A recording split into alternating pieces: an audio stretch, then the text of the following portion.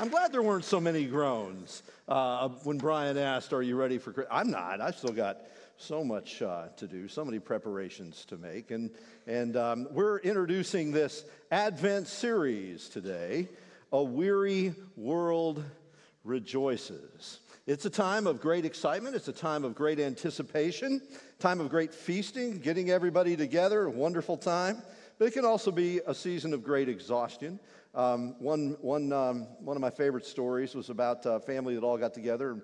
An exhausted mom got everybody finally around the table and turned to her 5-year-old and said, would you say the blessing? Which is, fraught with peril, that kind of request. And she didn't go all, Ricky Bobby, Talladega Nights, but she but she said, I don't know how to pray. And her mom said, just pray the last prayer you heard me say. And she bowed her head, she said, "Oh Lord, why did I ever invite all these people over? Amen." So we all know the moms are paying the price, and hard work, weary world rejoices. But it is a weary world. And we all experience something of that. Even this morning in our greeting, give somebody a fist bump, give somebody an elbow.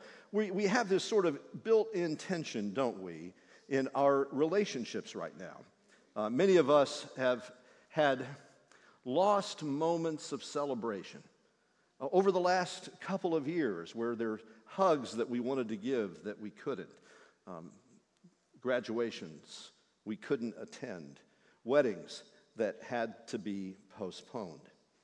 Between July 1st and September 30th of this year, hitting an all-time high in the Google search engine was this question: why am I tired all the time? There are a number of people who have noted this extraordinary internal weariness which is being experienced by people all over the world. A lot of, explanations for it, which are fairly obvious, some of which have entered into our vocabulary. There's phrases like Zoom fatigue, which didn't even exist in our language a couple of years ago. Why are we so tired if we spend time looking at people on a screen? National Geographic had an article about it this last week, in which they noted the reason for Zoom fatigue is because when we communicate with people, we're used to seeing hands and shoulders and bodies in motion and people looking around and picking up cues in various ways. But when it's just this smaller shot and you're having to put so much energy into focusing on what is this person really saying, it actually requires so much more of us in those conversations, which are limited in their visual scope to just a small space. The New York Times a month ago noted the disastrous emotional cost of the missed celebrations which we've all endured. But it's not the first time the world has been weary. Weariness, while we're experiencing it in new ways and new dimensions, is not a new phenomenon. And that is why, in the middle of the 19th century, a beautiful hymn was written, "O Holy Night," which is sung by many churches all over the world. It's an old French carol, and it has this beautiful line in it: a thrill of hope, a weary world rejoices. And so the world has known its darkness, the world has known its weariness repeatedly over time. It's not new. And the weariness, it turns out, is not something which is merely physical or even psychological. There are a whole vast number of reasons for our weariness, and it goes right to the heart. And so this morning, I want us to turn our attention to some words of Jesus in Matthew's Gospel in chapter 11 as we talk about, here's my message for you this morning, the rest that Jesus promises to the weary. The rest that Jesus promises to the weary. And I'd like for you to, if you have a Bible and you'd like to follow along, or you can follow along on the screen in Matthew chapter 11, some of the most famous words that Jesus ever said. Matthew 11, verse 28, Jesus says these words: "Come to me, all of you who labor and are heavy laden, and I will give you rest. Take my yoke upon you and learn from me, for I am gentle and lowly in heart, and you will find rest for your souls. For my yoke is easy, and my burden is light. This is the gospel of the Lord. Won't you pray with me? Gracious Father, we thank you for your word inspired by your Spirit in Matthew the Apostle, and we pray that that same Spirit who inspired him to write would engrave these words of Jesus in our hearts and by them renew our minds so that we may know you, we might be close to you, and we might walk in your ways. And we thank you for this through Christ our Lord. Amen. So why are we weary? Well, there are a great many reasons why we're weary. Not just physically weary, not just worn down by everything that we experience and everything, the grief, the sadness, the sorrows, the losses of this global pandemic that everyone has walked through together. There are a number of sources of weariness, and these are noted throughout the Scriptures. There is the weariness that comes simply from the apparent absurdity of life.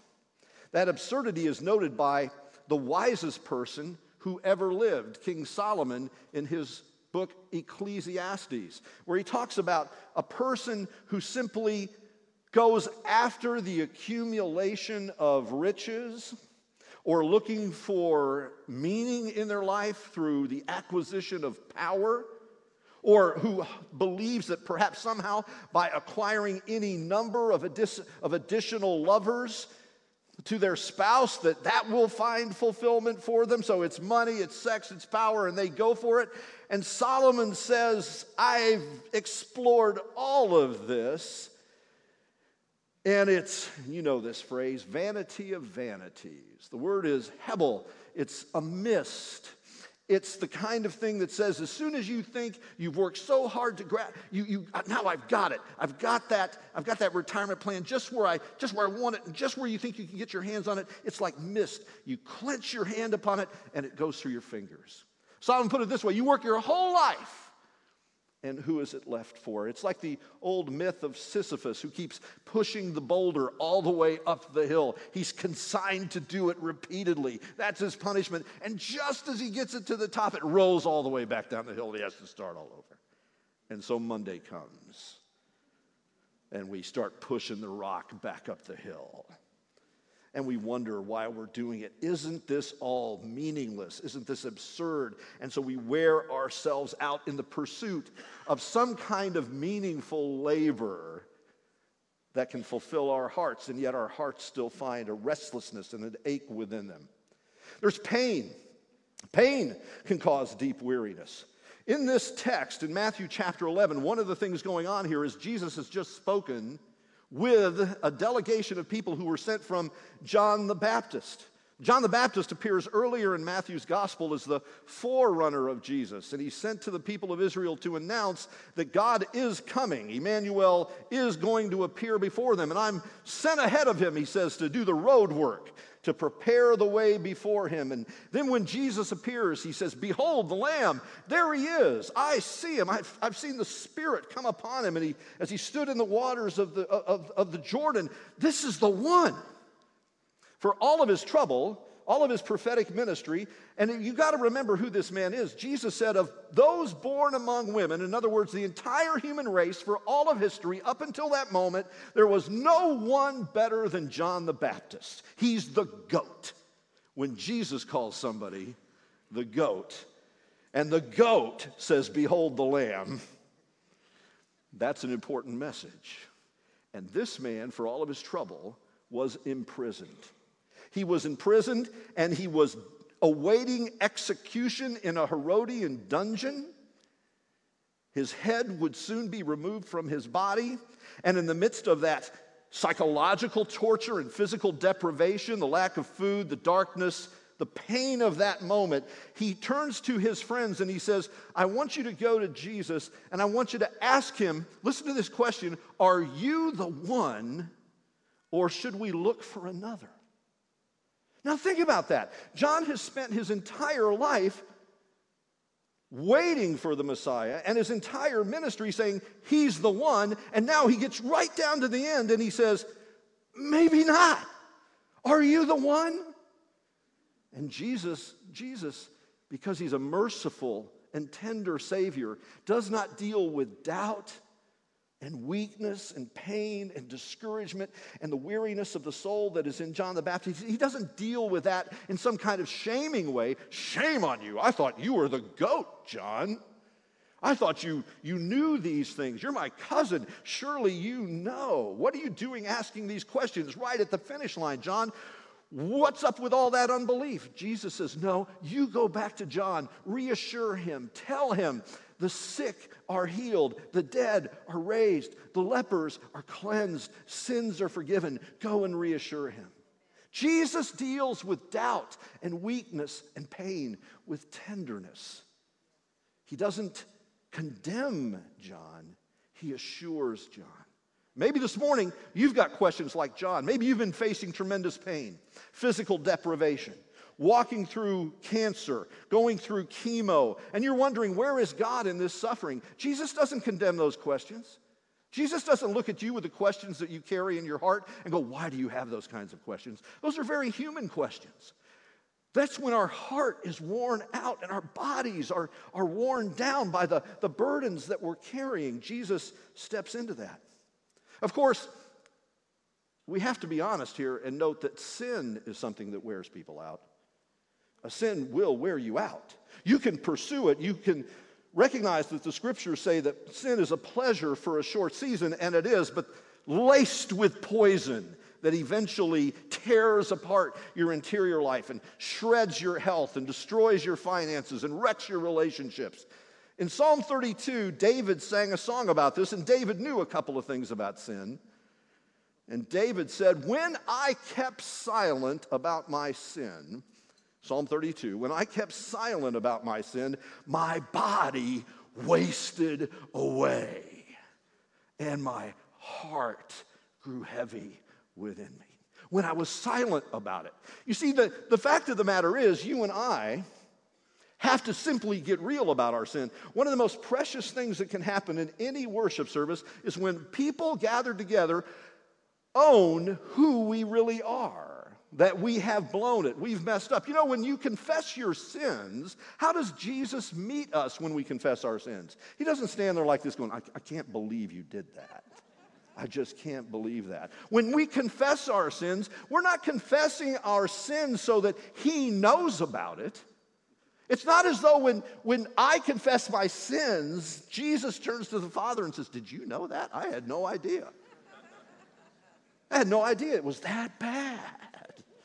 That's not the case at all. Why do we confess our sins? It's so that we know it, number one. And number two, so that we can hear his word of promise say to you and to me, your sins, though they are many, are forgiven. There is therefore now no condemnation to those who are in Christ Jesus. This is the word of the gospel that all of us need to hear. We preach the gospel to each other, but the reason we preach the gospel to each other, the good news, is because we actually acknowledge the truth, the bad news, that we really are a mess. Can I tell everybody who's visiting with us today, if you're looking for a church that's perfect, keep looking. But if you're looking for a church that knows we're full of sinners and has an amazingly perfect Savior, welcome home. This is the place for you. But sin will wreck you, man. We hear the wages of sin is death, and we think, oh yeah, that's about eternity. And it certainly includes eternity, but it includes our temporal reality right now. Sin will kill you. It'll wear you out. Let me tell you something else, though, that'll wear you out. Religion. You see, in this context, in Matthew chapter 11, when Jesus says, come to me, all of you who are weary and heavily burdened, and I will give you rest. He's in a conversation, a contextual conversation with people who are putting burdens of religion on people. Commandment after commandment after commandment, and shaming people who do not live up to that. Now, maybe you've had that in your in your background, your religious background. I certainly did. I was with a group in my late teens, early 20s that majored on shame. They did not have, and here's the really wicked thing. They thought shaming was the gospel. Like that was the good news. I remember in particular a sermon that was preached. I was in this service, and this person was preaching away, and they were preaching on King Saul in Israel, King Saul's partial obedience, that God had given him some things to do, and he had done half of them. And then the prophet Samuel shows up and says, "Why have you only done half of what God has said?" And he goes, "Well, I was giving it my best shot. I did all this." And Samuel goes, "Well, that's just not good enough. That's actually rebellion. It's rebellion against God." And so this preacher got really wound up and said, "I want you to know that 50% obedience is 100% rebellion. And if you are calling yourself a Christian and you are living in 50% commitment, you are a rebel against God, and you need to get 100% committed and get down here and fall on your face and get radical for Jesus." That's a great message, a bunch of 17-year-olds who are zealots. And did you hear all the comfort and the gospel peace in that message? Did you hear all that? There's not an ounce of it.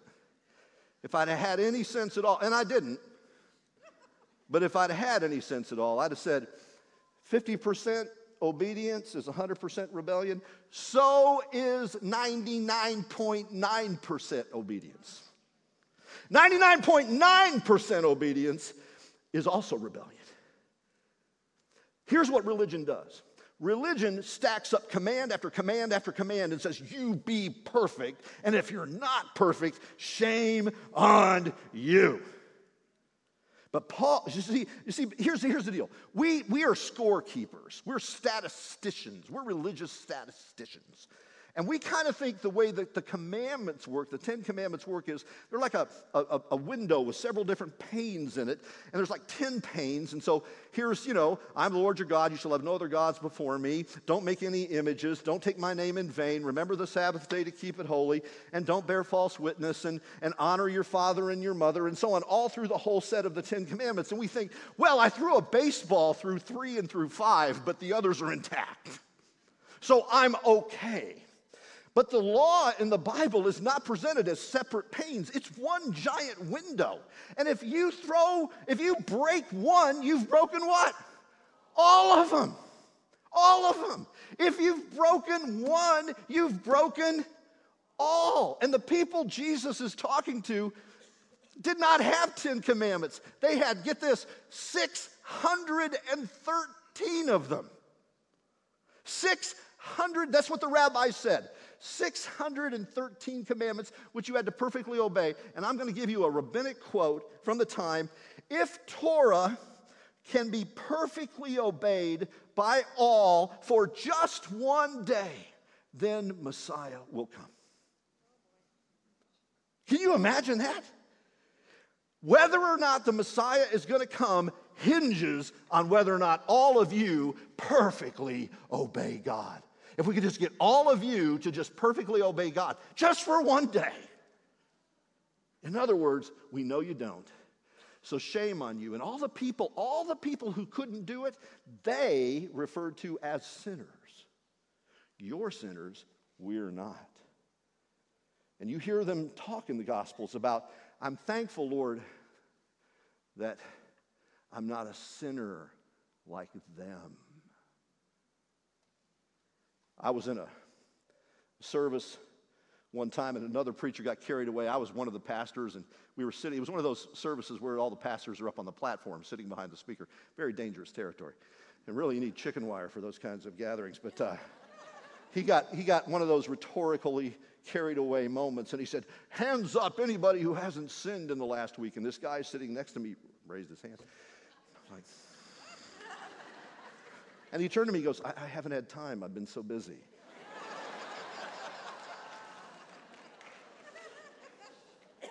There isn't anyone in here, including me, who isn't a sinner in need of a Savior. And if you've broken one commandment, you've broken how many? All of them. And that means the full weight, the full penalty of all of that law breaking would fall on me.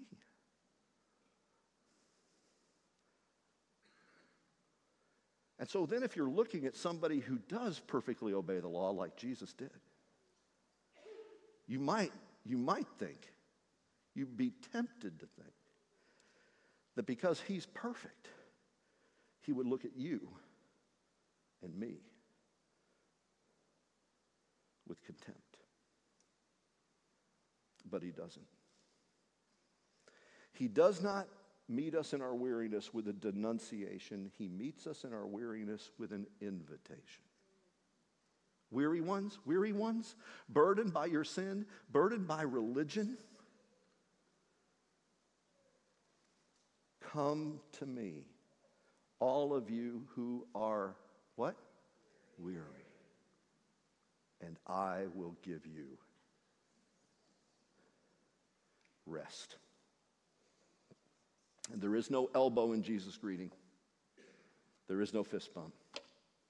It's a wildly, astonishingly merciful, full embrace that gathers you close to his heart. And he says, come to me. Come to me. What is the source of our rest? The source of our rest is Jesus himself. Come to me. Come to me, all you who are weary and heavy laden. Jesus doesn't say, come to church. Now, I'm glad you've come to a church this morning. You should come to church, but there are people who spend their whole life coming to church but never come to him. I'm glad you're here this morning. You've come to church. Jesus didn't say come to church. He said what? Come to me. Come to me. I'm glad you've made the journey this far. Don't leave here this morning having come this far without coming to him. He's here. His hands are outstretched to every weary person. Up here in the balcony, back there in this section, down here, every single weary soul, Jesus' arms are open wide saying, come to me. And then he has a gift for you. You heard Brian stand up and say, we're glad you're here today. We have a gift for you. Jesus says, come to me and I will give you rest. Because rest, you see, is not an attainment we achieve. Rest that Jesus is talking about is a gift we receive. You see, what's the first day of the week? Sunday, not Monday. Not Monday. Sunday. Oh, I know, we still call this the weekend, but it's not. This is the beginning of the week. How did that happen? It wasn't always that way. What happened was the early saints, the early Christians, began to say the first day of the week on which God created all things and in which Jesus was raised from the dead, we gather to worship because this is our rest. This is our Sabbath. Our week begins in rest. We tend to think of rest as something which is given to us as a reward for all the chores we do all week. We do that with our kids. Clean your room. I said clean your room. Clean your room. Don't do this, do that. Wash my car, vacuum it out, get every last speck of sand from the beach, I'm telling you. And then we go, here's your reward. Now you can go to the movies. And we tend to do that in all of our relationships, including our relationship with God. And so we think, okay, I'm going to get through the whole week, and then I'm going to get to church, and I'm going to find some rest. But this is not the end of the week. This is the beginning of the week, because your life in God does not begin with your work on Monday. It begins with rest, with Sabbath, with the presence of Jesus. And it is out of rest in Christ that the Christian enters Monday and work. We are a people who are given a gift. It is grace which is bestowed upon us. And it's an invitation then to learn of Jesus. Come to me, all of you who are heavy laden, who are weary, and I will give you rest. You will find rest for your souls when you, listen to these words of Jesus, take my yoke upon you and learn of me. For I am meek and lowly of heart, and you will discover rest for your soul. When will you find rest for your soul? When the heart of Jesus, which is gentle and lowly, becomes your heart. In his book, Gentle and Lowly, Pastor Dane Ortlund, it's the best book I read in 2020.